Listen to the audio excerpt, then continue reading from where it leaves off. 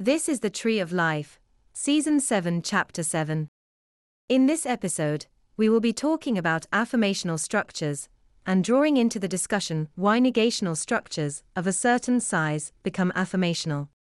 To start off, affirmational structures were described as experiences corresponding to self-conscious impulses that affirm other experiences of others and of the self.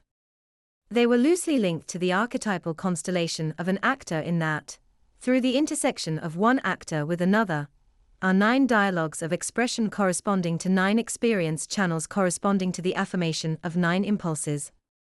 Now, in the past few episodes, we talked about how direct ground experiences underlying an affirmational structure are paired such that a pair, one left-handed, one right, corresponding to reciprocation, coexist, maintaining a higher level of entropy and energy to the interaction. Which is to say, that the 9 dialogues are chiral, being bidirectional, representing the intersection of 2 divergent paths. But that is not the whole of the story.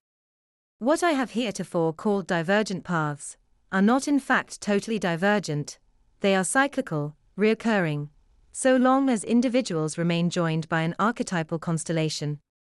Which is to say, the self-conscious tension between them is preserved by coupling of their oxytocin-cortisol equilibrium, mediated by oxytocin. The intersections described by particular experience channels for expression are often, though not always, reoccurring. This means that the self-conscious tension preserved by their separation is released periodically by each intersection. Thus, once integrated into an archetypal structure, the tension which creates tighter associations is oscillatory. That is to say, it fluctuates periodically, rhythmically, coinciding with each common experience. Thus, archetypal structures are not just symmetrical, they oscillate. As they oscillate, they release that tension while retaining their structure. As a result of this, we can see that negation, albeit effective at transforming tension from an archetypal constellation or structure into a particular bodily rhythm, fails to produce recurring oscillations, merely producing echoes in the affirmational or hybrid structure where associations are loosened. In other words, negation creates non-recurring ripples, because interpersonally it produces desynchronization and loss of synchronicity, resulting in fewer or non-repeating intersections. Now, this also shows why negational structures, or hybrid structures, invariably become affirmational when they become large enough.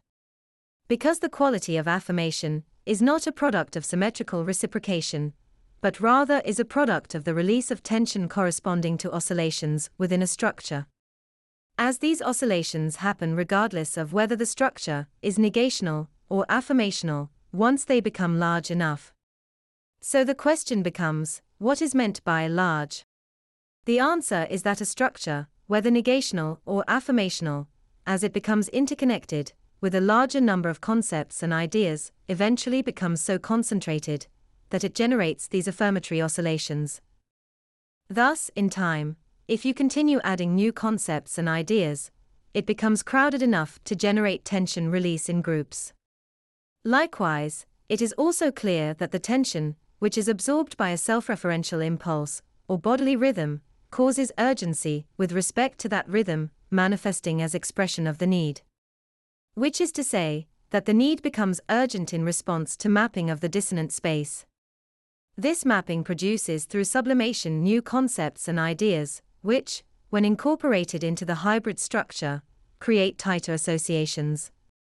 That's the end of the podcast for today.